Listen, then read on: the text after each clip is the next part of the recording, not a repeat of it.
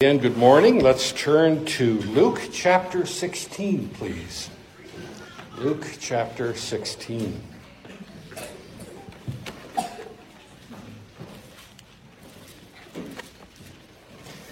Starting in verse 13, no servant can serve two masters, for either he will hate the one and love the other, or else he will be devoted to one and despise the other. You cannot serve God and wealth. Now the Pharisees, who were lovers of money, were listening to all these things and were scoffing at him. And he said to them, "You are those who justify yourselves in the sight of men, but God knows your hearts. For that which is highly esteemed among men is detestable in the sight of God. The law and the prophets were proclaimed until John. Since that time, the gospel of the kingdom of God has been preached, and everyone is forcing his way into it.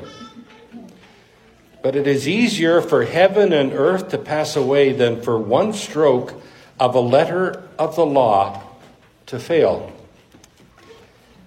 Everyone who divorces his wife and marries another commits adultery.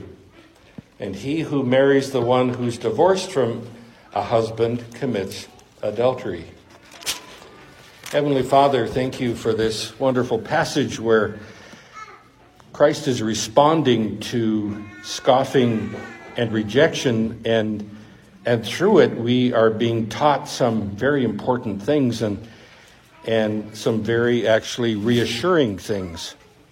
So Heavenly Father, as we open up this passage, I would pray, Lord, that first of all you would incline our heart to your word. Incline our heart to you. Help us, Lord, to be in a position where we would hear your word and respond to it. And then, Lord, I would pray that by your Spirit you would teach wonderful things out of your word to each heart that is here. Lord, I would pray that you would attend to my deficiencies and my inadequacies, and nevertheless, in spite of all of that, would you teach your word so that people walk out of here marveling at your word and marveling at you. And we ask these things in the name of our Lord and Savior, Jesus Christ. Amen. Well, this we have as a response, as I said, of Jesus to the Pharisees, to scoffing. And particularly today, I was going to do the whole thing. Jamie was saying, what would you like as an ending hymn? And I said, well, just pick something about marriage, divorce, and remarriage from your hymn book. You know, one of those old-time ones. And I noticed for a long time I never got a response back. It just kind of, there was nothing, came back. Well, marriage, divorce, and remarriage is an important thing, and we're going to talk about that next time. Because I started in on this, and it actually flows. There's a logical progression here, but my heart was captured by verse 17, and I couldn't go further. There's so much that we need to be reminded of, and so here we have this powerful statement about the Scriptures. And we're going to be studying it this morning. And it came out of this response to the Pharisees who were listening to what Jesus was teaching the disciples and were scoffing. And that is what they were doing, and that's what you're going to be facing as believers. You're going to have people like this. Rather than seriously interacting with the substance of what Jesus was teaching, they sneered, scoffed, mocked. Rather than engaging with the facts, or in this case with Scripture, those who know truth and the facts are not on their side resort to bullying, ridicule, and scoffing as their primary tools. They did it then, they do it now. They abandon logic because logic and truth are not on their side, so they sneer and mock. And it is very effective because it quickly gathers the unreasoning crowd, the brash, loud, threatening, bullying crowd like this. And when you look at it, you'd almost say, as you're looking at believers, why would anyone run the risk of having guys like this hounding you and going after you? What would motivate you to follow Christ even though you're getting ridiculed and mocked at high levels? And the answer is verse 17. Here it is. The Word of God is absolutely dependable.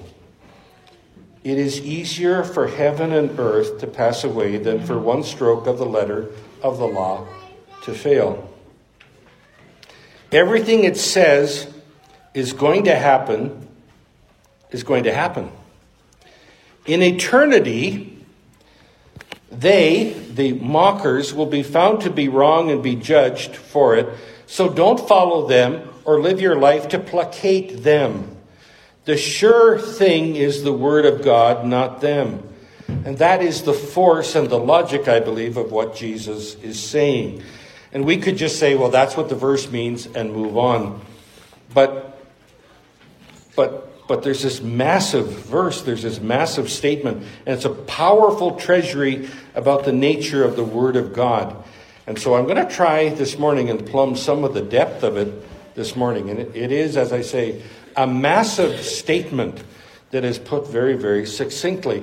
Before we begin to plumb its depth, we need to know what the actual terms mean, because the world is full of words. And Jesus picked these precise ones for good reason. So let's find out what the words are, what they mean in their context, and then we'll be able to marvel at what's going on. So let's first understand the terms so we can ponder with precision. First, it is easier for heaven and earth to pass away. It's saying two things. Number one, that which people would say is an incalculable thing that is never going to happen. People, think, well, the whole universe is not going to all of a sudden burn up. It will. Actually, it will. There's going to come a day where God speaks the entire universe, including this earth, into non-existence. 2 Peter talks about it, where he said he's going to speak the word and the entire universe is going to melt with fervent heat. The term used in the Greek there is a term that would be the hottest thing that they know of. It's on par with a nuclear explosion. There's incredible heat, and the whole thing is going to come into non-existence. God's going to speak the world out of creation as he spoke the world into creation. That day is coming. He says it's easier for that to happen than for one thing. And that is, let's again look at the terms.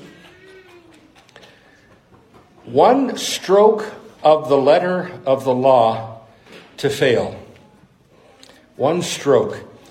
Literally, just so that you understand what's going on here, it's easier that a little horn of a letter of the law to fail to be fulfilled. A little horn. The little horn, if you are a student of Hebrew, the little horn, the karayan, was a stroke that was used in forming different letters in the Hebrew alphabet. For example, for a moment, turn to, of course, our syllabus for the Hebrew alphabet, Psalm 119, please. Psalm 119. What's a first example here? Kaf. So turn to Psalm 119, 81. In most of your Bibles, in the header, you'll have it Kaf. And what that is this was a tutorial on how to teach your kids Hebrew. Most of what goes on in the next few verses is an alliteration based on the letter Kaf. Okay? So look at how that is formed. It sort of looks like a backwards C, correct? There's a backwards C on there. If you now, though, add a little horn, a karayan, to it, and just point a little bit of a thing here, you have a new letter. Turn, if you would, to what we just read in verse 9. And look at Beth. Now compare Beth in verse 9 with Kaf in verse 81. You go, okay, it's the same letter. No, it's not the same letter. There's looks like a C, but in Beth, there's a little dibble at the bottom. A little pointy, that's the Karayan. And that differentiates a Beth from a Kaf, which forms a whole new word. Or let's look at another example. Resh. Okay, so Samek, Ayin, Pei, Kolf, Resh. 153. Look at 153 and look for a moment at the letter Resh. Sort of looks like an upside down L. Or for those of you who are studying Greek, it almost looks like a capital gamma, right? Okay, but if you add a little bit of a little point on it, turn, if you would, to verse, where are we at? Deleth. Where is Deleth? Beth Gimel Deleth. There we go, 25. Look at the letter Deleth and look at the letter Resh. And you go, well, they're the same letter. No, there's a little horn on one side there, a little pointy thing. That is the Karayan. The Karayan is, the base of the word is a horn. And so it was a little horn that was added, a little pointy thing that was added to differentiate between letters. Small pen stroke, different letter. You go, so what in the world is going on here? Well, let's turn it to something that you'd have more familiarity with. And this is one that I learned from a seminary teacher, Dr. Charles Ryrie. I could do a handwritten note and I could say, I am inviting you to my place for fun. Fun. And I do that with a capital F, fun. And I could say, here, I'm going to do this invitation. I'll invite you for some fun. And go, I don't know, maybe that's not a very good invitation. So I'd add one Karayan and put a little stroke in there. And I would make now the letter P from an F. Just one little, and now we have a P. I'd say, I'll invite you for a pun, which I would find devastatingly fun. I like puns. Some of you don't like puns. Some of you live for it because you know, I think Pastor Howard is going to slip a pun somewhere into this sermon, and he probably will. But we could say pun, but somebody say, but that's not really a good thing to invite somebody for. So I would add one more Karayan to the word P, pun, and I would just do a little dibble down. I will invite you to a run. One little pen stroke, completely different word. Hey, why don't you come to my place for a run? Let me tell you something right off the bat. If you ever get an invitation from Pastor Howard and he says, I'm inviting you for a run, don't believe it. It's either a typo or it is somebody pranking you. Pastor Howard might run a boat.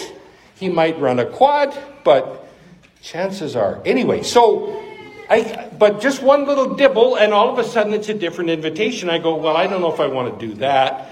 I would maybe add one more little Karayan. Do a little there at the bottom.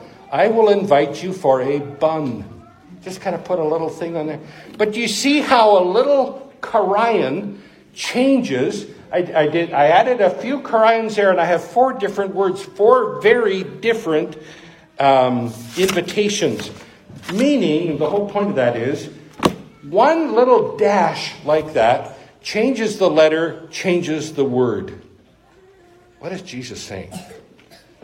Jesus is saying that the Word of God is accurate and utterly dependable down to even the very smallest pen stroke. It isn't a situation where it is sort of accurate, ballpark. It isn't something where you can say, well, big picture, it's okay, let's not get too specific. The Word of God sustains the most careful, and the most exacting scholarship, right down to even the spelling. Spelling makes different words. Spelling makes different meanings. The Word of God is accurate down to the last pen stroke, is what he's saying. It is utterly dependable. Actually, he made the same point. Jesus made the same point in Luke chapter 16 a few months earlier on the Sermon on the Mount. Let's turn there for a moment to Matthew chapter 5. Matthew chapter 5.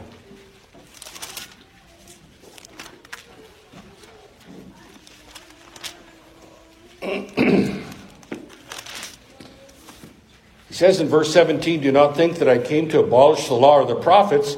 I did not come to abolish, but to fulfill."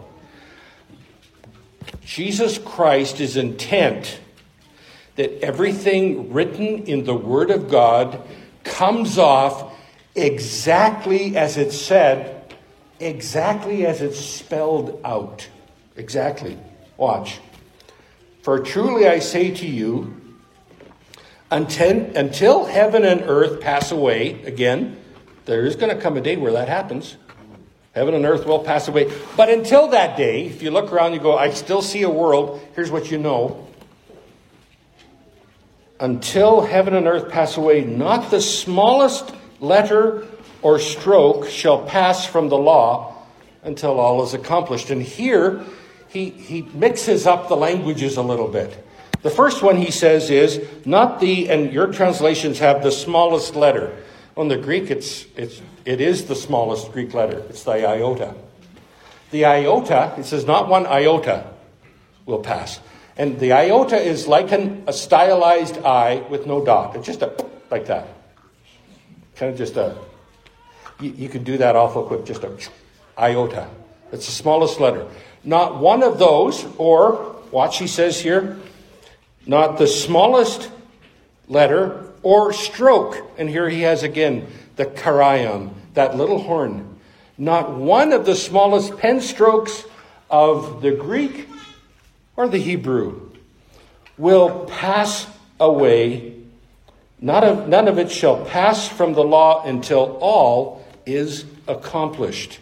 All is accomplished. So, these two verses, let me say right off, have been used to defend the idea of the preservation of the biblical text. I do believe the Bible and the biblical text has been preserved. But I do not believe that is what Jesus is saying in this particular verse. Good idea, excellent thought, but that's not what this verse is saying.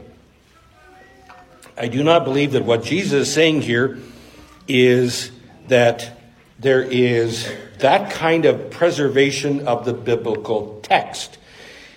The wording on this declaration is so extreme and absolute that if he was arguing this from the point of view of text preservation, it would mean that the actual skin that Moses wrote on was supernaturally preserved and everyone still has it to look at and to inspect. Okay? It would mean, for example, the stones that the hand of God wrote the Ten Commandments on is still on display for all to inspect.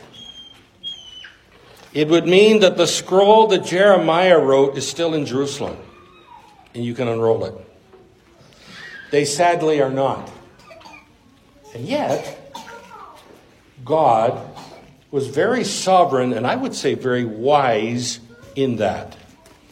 So, this is not a promise of the physical preservation of the original manuscripts, of the original skins with the pen strokes of David, for example. And I believe that there's some wisdom in that. Number one, if you had a copy like that, here I got. I have Psalm 119. And I might say, I have Psalm 119 and you don't. Mine. What would happen if there was the original one that David actually his hands were, and he made the pen strokes. What would happen with that? Well, there'd be wars to fight over who has possession of it. And whoever has possession of it, it would be very valuable, and they would hide it someplace. And nobody would get Psalm 119 because it was so valuable and everybody's fighting for it, and it's mine, mine, mine. There would be no copies allowed because we've got the original. We're not going to have copies, just the original. No one would have an opportunity to read it. And here's the other thing that happens, and we see this all the way through church history. If there was a scroll with Psalm 119 with the original hand thing of David on it, people would worship it. People would worship it. They would fall down and worship it. They'd kiss it. They'd be saying there's all sorts of blessings coming over just touching it, all that kind of stuff. Because men are superstitious that way. God did something a lot smarter. He caused multiple copies to be made, distributed all over the place so that everybody has Psalm 119. I'll bet in every household you've got 2 or 3 copies of Psalm 119 that is available to you. And so it goes all across the word, multiple, and everybody has a chance to read it, and nobody's falling down and worshiping a piece of calfskin. So, going back then, has the text of Scripture been preserved? Can there be a case for the idea that Scripture has been preserved by God? And it's important because some have argued that since inerrancy applies to the original manuscripts, that the doctrine of inerrancy is functionally irrelevant. We don't have the original manuscripts. It's a tempest in a teapot. And it's very wrong. Very wrong. I'll show you one, just even from the text that we're in. Would have been in if we had been in Luke 16. Let's go back to Luke 16 for a minute. Luke 16.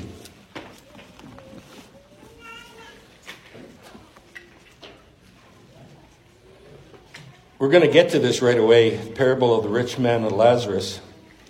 Verse 24, and he cried out and said, Father Abraham, have mercy on me and send Lazarus, so that he may dip the tip of his finger in the water and cool off my tongue, for I am in agony in this flame. But Abraham said, Child, remember that during your life you received good things, and likewise Lazarus bad things. But now he's being comforted and here, and you are in agony. And besides all this, between us and you there is a great chasm fixed, so that those who wish to come over from here to you will not be able, and that none may cross over from there to us. And he said, Then I beg you, Father, that you send him to my father's house, that is Lazarus. He hasn't got it. He still thinks that he's a rich man, therefore he gets to order Lazarus about. For I have 5 brothers, in order that he may warn them, so that they will not come to this place of torment. But Abraham said, watch, they have Moses and the prophets, let them hear them. And he said, No, Father Abraham, but if someone goes to them from the dead, they'll repent. Show them something supernatural. But he said to them, if they do not listen to Moses and the prophets, they will not be persuaded even if someone rises from the dead. And we've got a lot to say about that passage. We're going to spend some time on it. But I want you to just look at verse 29. They have Moses and the prophets. They presently have Moses and the prophets. What is he referring to here? Moses, the Pentateuch, the prophets, the rest of the New Testament. He says they've got the completed New Testament. What did the rich man's brothers have? What did they possess? Did they have the original calfskin with the pen strokes of Samuel? No. What they had would have been a copy of a copy of a copy of 10 other generations of copies that was then translated into Aramaic, and then a copy of a copy of a copy, and then translated into another language, Greek. And he had a copy of a copy of a copy of that. You go, okay, well, there's so much dilution. No. There is so much preservation. Because in the midst of all of that, Christ says, do you know what they have? They have, in its totality, in its unadulterated form, Moses and the prophet. It's not going, a version, it's close. They have the very thing. They have what Moses wrote. They have exactly what the prophet. But it survived all those copies. It survived all of that translation process. Yes. According to Christ, yes. They did. There's an oft-repeated assertion by Jesus, and he's making this point frequently. Jesus quotes scriptures and says, it is written. It stands forever written.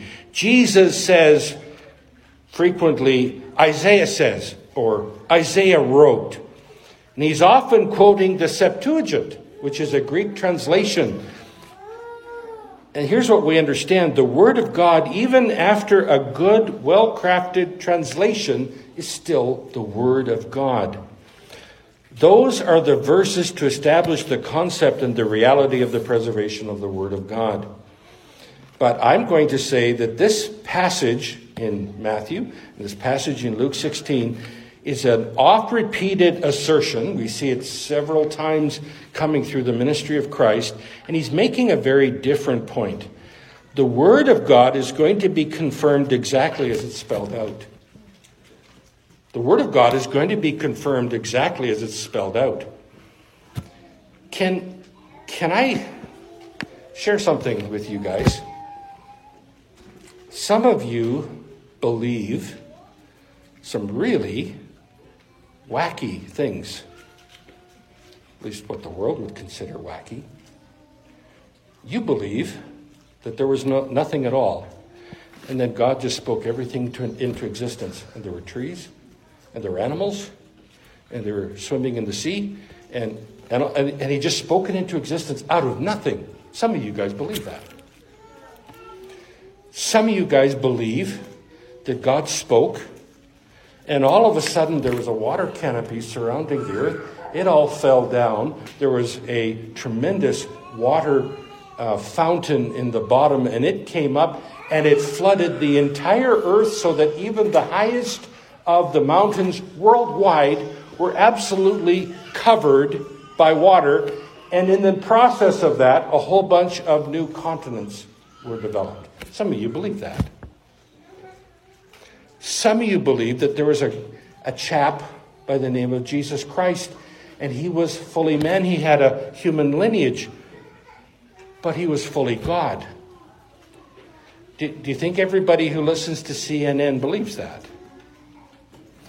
Some of you have read a book called the Book of Revelation, and it talks about 100-pound hailstones. You go, I've been to southern Alberta. I've seen some ones the size of a baseball. 100-pound hailstones? And they go, okay, nobody's going to believe that. Okay, so let's say it's a symbol. Let's say it's allegorical of something. So a lot of people do that in order to accommodate some of these things, like every mountain, the book of Revelation says, every mountain gets leveled. Every mountain gets leveled. Yeah. Do you really believe that? If you trust Jesus Christ knows what he's saying and tells the truth, you'd understand this. Even those passages you go, I have no idea how that could ever be. You look at it and say, here's what I know. If he wrote it, and the only way you could interpret it honorably is by saying there's going to be 100-pound hailstones. If he wrote it, if that's the way that you would take it in natural language, not one of those statements is going to pass away until everything is fulfilled precisely as it's spelled out. Those of you who've been along for the ride as we've gone through the book of Isaiah, as we went through the Isaiah chapter 40s in through that region. The prophet Isaiah, pardon me, continually says something about prophecy and about the Word of God. He quotes God, and he says, God is saying, the only one who has the proper chronology, accurate history, is God. Boy, our world needs to hear that. Because how many in our world, even believers, will say, I know the Word of God, I believe the Word of God, and evolution. Because if you are in any kind of an academic environment and you say, but I also hold to young earth creationism, you will be laughed off of the staff. You're not permitted to hold that perspective. You can hold a perspective like Elon Musk, that this world is not really a world, it's just some sort of a virtual reality game that's being played, and we're the pawns of some, bigger game force that's going on. You can hold those ideas and go, oh, that's really profound. Good for Elon Musk. I believe that there's a God who created the whole world into existence in 6 days. But you're not allowed to teach that. I'm very seriously considering that we're thinking about it here, that I'm going to do a series, perhaps even at family camp, on the conflict between science and evolution, and talk about the first couple chapters of Genesis. I'm just itching to get into that topic. But anyway, you as believers hold to a whole bunch of things that the world thinks is absolutely nutbar. Why do you believe them? Because some of you understand exactly what he says here. Not one of the smallest pen strokes, not one of the smallest dashes, an iota, will pass away until everything gets fulfilled precisely as it's spelled out. And you have that confidence because you have that kind of confidence in God.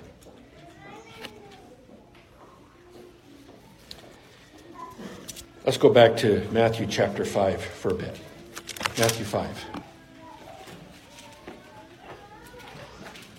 This is the extended expression. This is the long play of what we're seeing in Luke chapter 16. What do we learn from verse 18? Number one, the entire universe, including the earth, is going to go out of existence. And we find that in 2 Peter 3, verse 12. I have that number in my margin. 2 Peter chapter 3, verse 12. It's going to melt with fervent heat. It's going to happen. Number two, not the smallest particle of what's described and what is promised to come will fail to be fulfilled, fail to be accomplished. It will happen exactly as it's spelled out, down to the accuracy of the actual letter particles, word tenses even. So therefore, it's appropriate to study grammar. One other thing that in the Isaiah chapter 40s, it says over and over again, is he says, here's how I'm going to differentiate myself from the other false gods that are around. I'm going to do something that nobody else can do. I am going to predict what is going to come, and I'm not going to do it like Nostradamus or any of those guys where you just do something really vague that could happen, depending on how you give it a push. I'm going to predict the future with such accuracy, with such precision, with such specificity, that it will be either defined as either yes, it happened, or no, it didn't. For example, 100 and some years before Medo-Persia was any kind of a military force, he says, oh, by the way, the ones who are going to defeat Babylon are the Medo-Persians. Oh, and I'll tell you, the name of the guy who's going to lead them, 150 years before he was born and before his parents decided, he says, by the way, his name is going to be Cyrus. Who in the world would go on record saying something that specific? God. He's saying, I'm going to give you a whole bunch of very, very specific details that are either, you can say it happened or it didn't happen. And so they're verifiable. And I'm going to do it to differentiate the Word of God from anything else. That's why it's important to study prophecy, as a matter of fact. That's why it's important to study the details of prophecy and not take some sort of a discounted version of, well, that the prophecy-ish could mean. Take it exactly as it's written. That's what he's saying here. Nothing that is written in the Word of God is going to fail to happen precisely as it's spelled out. Precisely as it's spelled out. Not one of the smallest particle of any of the letters. He says here, I did not come to abolish the law or the prophets. By that, he's making reference to what was in existence at that time, the entire Old Testament. All of what he says applies to the entire Old Testament. Okay, including Genesis, the first 3 chapters of Genesis. So, study grammar, study Old Testament as being accurate.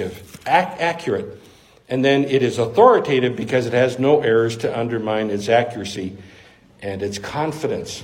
Let me show you a little bit how Jesus defended the Word of God. Turn, if you would, to Matthew chapter 22. Matthew 22. Here he's in a conflict with a group of people who are called the Sadducees. The Sadducees believed in the Pentateuch and nothing else. They said, we'll take that the first 5 books of the Bible written by Moses are the Word of God. The rest of it, yeah. Right? And you don't realize there was a major movement at the time of Christ who were saying, well, that's not the Word of God. Like Zechariah, Isaiah, that's not the Word of God. Interesting, not the Word of God. And they were the Sadducees. And they were the ones who basically were running the priesthood at that point in time. They'll say, if it's not in the first 5 books of the Bible, I'm not going to take it as authoritative. Okay? So, he's in a conflict. On that day, some Sadducees who say there's no resurrection. There's no resurrection alluded to, they say, in the first 5 books, came to Jesus and questioned him, asking, Teacher, Moses said, if a man dies having no children, his brother as next of kin shall marry his wife and raise up children for his brother. Okay? And here we have the concept of the Levirate marriage. And we call it the Levirate marriage because it's based on, that's what the word is related to in the Latin. Verse 25. Now there were 7 brothers with us. The first married and died, and having no children, left his wife to a second brother. So also the second and the third down to the 7th. By about the 7th, I'd be very, very mistrustful of this wonderful mushroom dish that she seems to be serving to all her husbands. Anyway, the last one died. Last of all, the woman died. In the resurrection, therefore, whose wife of the 7 will she be? And they would accompany this with a laugh, laugh, snicker, snicker, gotcha. For they all had married her. Jesus answered, just comes in there like a laser. Just bam. But Jesus answered and said to them, you are mistaken. Number 1, you're in error. That's a great way to start with a whole group of people, the highest kind of theological experts. He says, you guys are baked. You guys are in error. You are mistaken, not understanding the Scripture. You don't understand Scripture.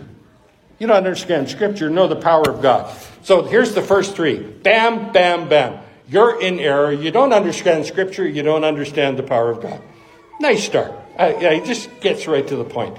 And then he says, clarifies, for the resurrection, they neither marry nor are given in marriage, but are like angels in heaven. That doesn't mean that they become an angel. It means that they do not procreate and have little kids.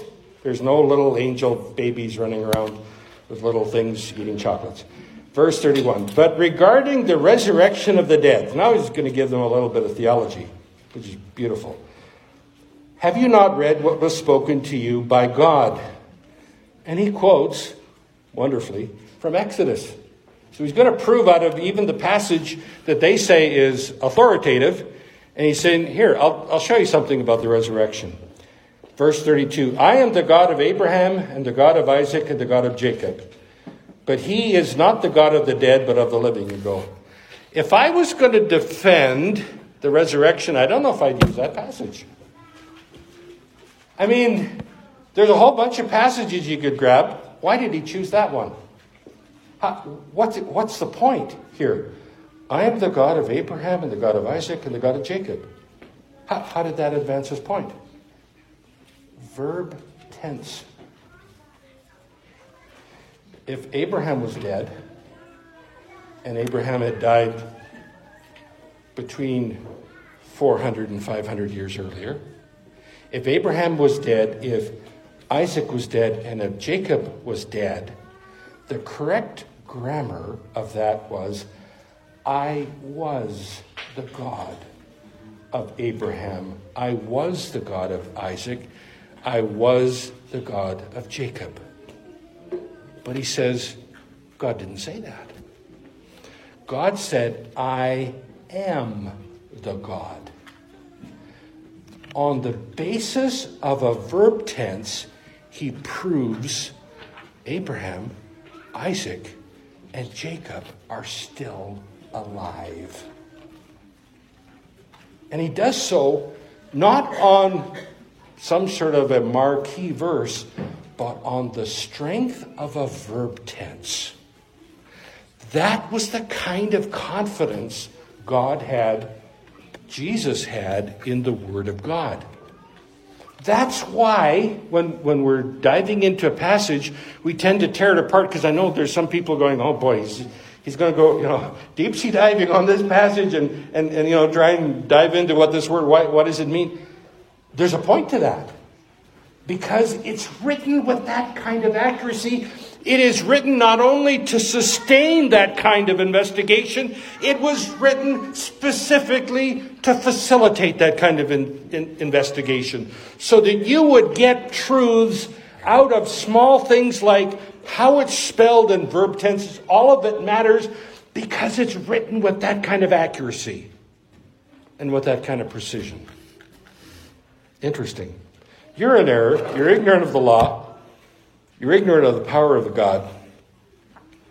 Oh, and by the way, you can prove that Abraham, Isaac, and Jacob are alive on the basis of verb tense. What else do we know about that? Well, here Jesus is saying it is historically accurate in its account of Moses and the burning bush. And so lest people run around and start saying, yeah, I know, Jesus was just somehow accommodating the common belief that all of that happened, but none of it, Moses was up on a mountain and he saw a bush and it was on fire, but didn't get, seriously, do you believe that? Yes, I do. Yeah, I do. Because the Word of God says so. Oh, and Jesus said so. And now you got a problem. Now you got to figure out, did Jesus know enough? As the pre-incarnate Son of God, did he know enough? And if he knew enough, was he honest? If you understand that Jesus is absolutely honest, he cannot utter a lie, and his understanding and his knowledge is unlimited, if he says it, it was true. Because not one squiggle, an iota, or one karayan of a Hebrew text will pass away until everything is fulfilled exactly as it's spelled out. So it's true as it's written, not just a fuzzy concept. Every word down to verb tense is precisely accurate enough to establish doctrine and to correct error. Folks, the Bible cannot be inaccurate on history or science or anything it declares and still be accurate about doctrine. If your Bible is not completely inerrant, meaning it has no errors in it, you don't know where the errors begin, and there's no real point in in studying the Word of God. Here is why people would spend their entire life studying the Word of God. Because there's no errors. It's absolutely precise and it's absolutely true. You can devote your life to that because how dependable it is. Just in case you're wondering, if you haven't figured out already, what the position of this church is, and me personally, there was an important document that was hammered out and formulated. And basically what they were doing is they're gathering together what is believed about the Bible and putting it into kind of one spot. And that happened in 1979, and it became the International Council of Biblical Inerrancy, or what's called the Chicago Declaration. Just so that you know, any of the individuals who have a teaching position here are signed on, if you will, to that particular understanding of what the Word of God is. And it is a very complex, very conservative, excellent statement about the inerrancy and infallibility of the Word of God. Great big statement with then 19 different affirmations and denials. It kind of slams the door on all the false doctrine. The original signatures happened in 1978. There was a refreshment of signatures on that document. And one of the least notable names you'll find in the list is Pastor Howard Brown. I signed my name to that, not because I want to join some group, because that's precisely what I believe about the Word of God. Because that's precisely what Jesus believed about the Word of God. That's it. So if you want to look it up online, International Council for Biblical Inerrancy, you'll find it several places. I've had that challenged. People have said, how could men write a document that is without error? Let's talk about, real quick, process. 2 Peter chapter 1. 2 Peter chapter 1. This is process.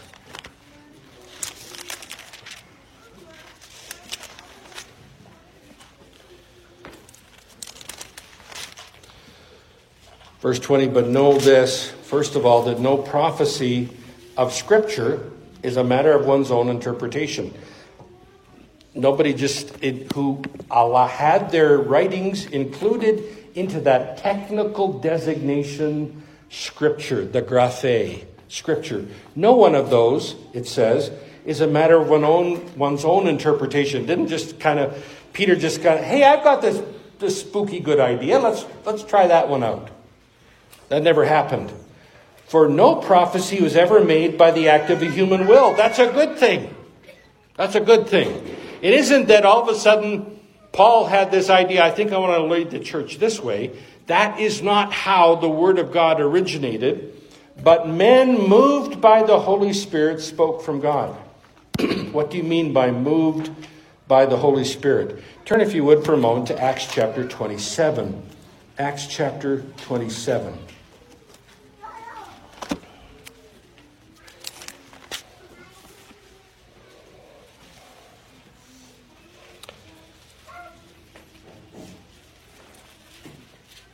This is the ill-fated trip of Paul going to Rome.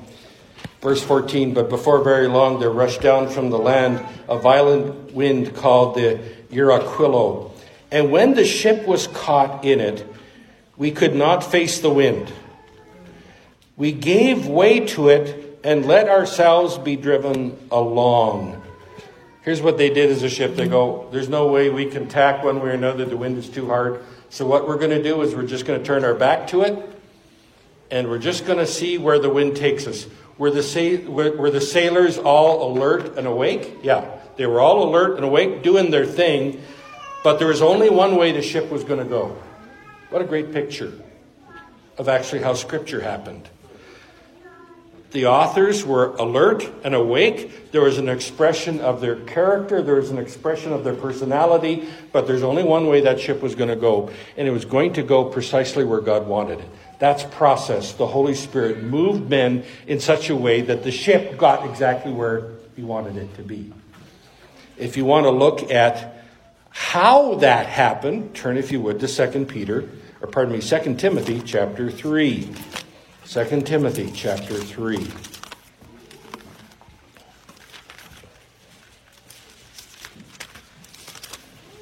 Very regularly, we need to remind ourselves of these things. Verse 16, all Scripture is inspired by God.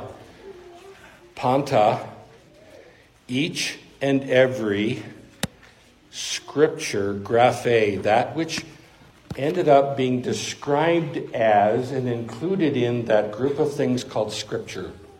All of those are theopneustos. So each and every, that's why in most of our theological discussions we talk about the plenary inspiration of the Word of God. Every part, the whole thing and each one in particular, all Scripture. And when we're talking about Scripture, what are we saying? Well, he's saying, well, Paul is talking there about the Old Testament, but, he's not really saying anything much about the New Testament. Not true. Go to 1 Timothy chapter 5 for a moment. Keep your finger there. 1 Timothy chapter 5. Verse 17, the elders who rule well are to be considered worthy of double honor, especially those who work hard at preaching and teaching. For the Scripture, there it is, the graphe, says. So he's quoting Scripture. Do not muzzle the ox while he is threshing. What's that a quote from? Well, that's definitely a quote from the Old Testament. That is a quote from Deuteronomy chapter 25, verse 4. He's quoting the Scripture. And here's the second piece of Scripture. The laborer is worthy of his wages. Where's that? Well, that's in Luke. That's in Luke. And you need to understand something. Luke had been written for what? About 5 or 6 years at this point. He's quoting a piece of Scripture that a gospel that had been written by Luke for 5 or 6 years. And understand something. It wasn't that at the Council of Chalcedony or something like that, where they said, I think we'll decide that this is the real deal, that this is Scripture. 5 or 6 years after it's written, it's already got the technical designation Scripture. He can quote one little bit of it and everybody knows, oh, that's Luke. What does that mean? It means that the group of people that he's writing to already are very familiar with Luke, have memorized it, and understand and will recognize a quote right off the bat. This has been, the Gospel of Luke has been circulated, has been understood to be Scripture as it was written not hundreds of years later.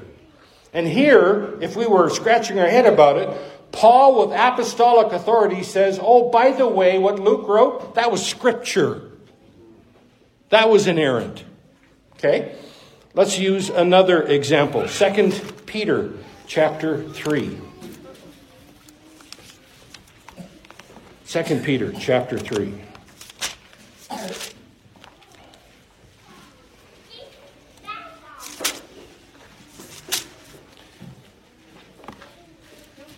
Verse 14, therefore, beloved, since you look for these things, be diligent to be found in him in peace, spotless and blameless, and regard the patience of our Lord as salvation, just as also our beloved brother Paul, according to the wisdom given him, wrote to you, as also in all his letters, speaking in them of things in which are some things hard to understand, which the untaught and unstable distort, as they do also with the rest of Scriptures to their own destruction.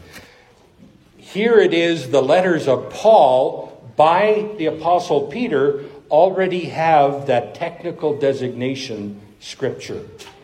So, when Paul says in 2 Timothy chapter 3, all Scripture, it's including all of that. It's including all of that.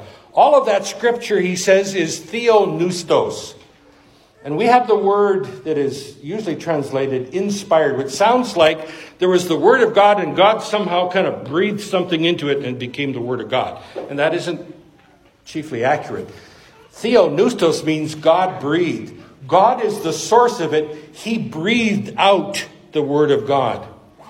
And there's some important things that come out of your understanding of theology that are derivative of that. If God is absolutely true, if he is all-knowing, he cannot say something that is inaccurate or that is wrong without it being an absolute denunciation of his entire character. With this statement, he is saying the Word of God is tied to the character of God. And more. You say, well, okay, so the Word of God is like that, but who knows what we got here? I mean, Paul wrote something and there was revelation given to Paul. It was kind of popped into his head, but it came through Paul. And so Paul was, maybe a woman hater or, whatever. He didn't want women in the pulpit. And so, the revelation of God kind of came through that filter, people will say. But note what he's saying here. The graphe. What got written down on paper. The stuff that got delivered to us, God is saying, you can make all the arguments you want. You say, well, John, I don't know if he had the intellectual or the training or what. Make all those points you want. They're points of ignorance. But you can make all those points. But the point is, what got put down in paper, in text, God is saying, I am the source of that. Which bypasses any of the other areas where we would say there'd be contamination or there'd be something that would distort with the end product. God is saying what got put down in print, I'm the source of. And then he says something interesting.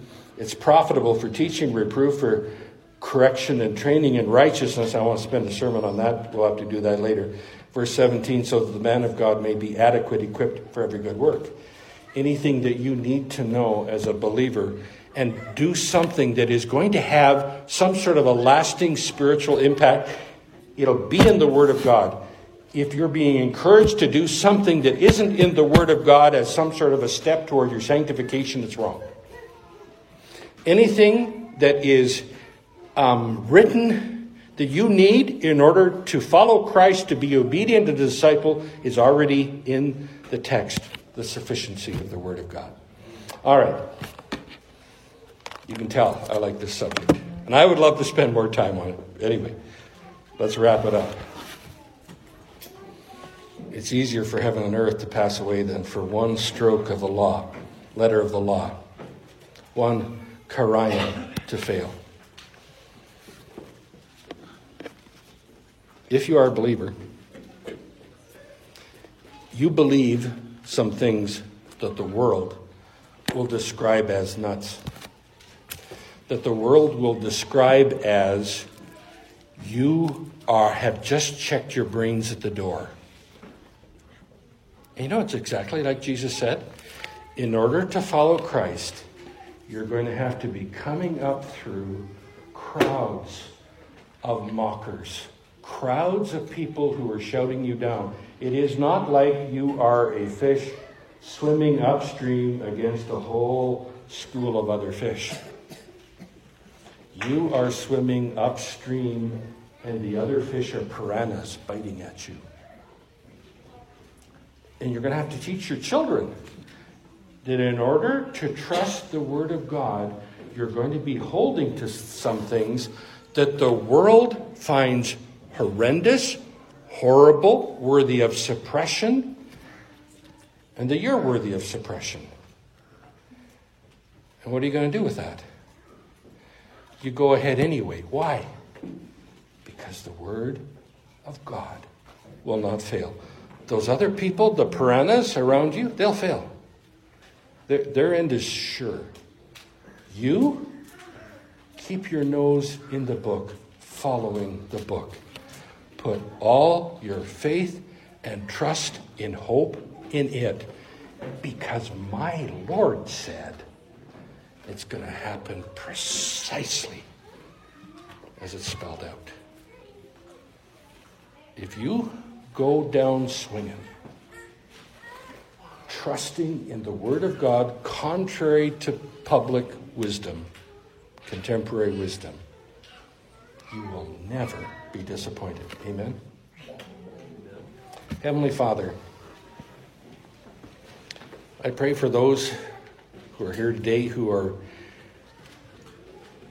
not fully convinced that they are willing to undergo the crowd of bullying and stand up for the Lord Jesus Christ in spite of a very hostile environment, a very hostile culture. I pray for them, Lord, that they would be utterly convinced of the truth of the Word of God, because they are utterly convinced of the character of you.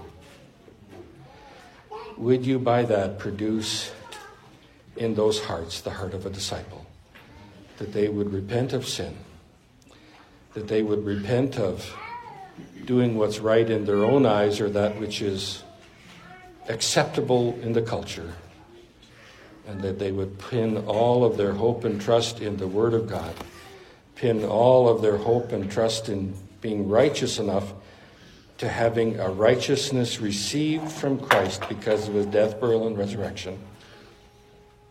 And would you produce in them a heart that would follow you in spite of the obstacles, in spite of the horrendous ribbing and the mocking that they will take.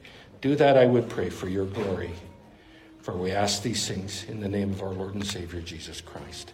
Amen. Call on our music crew.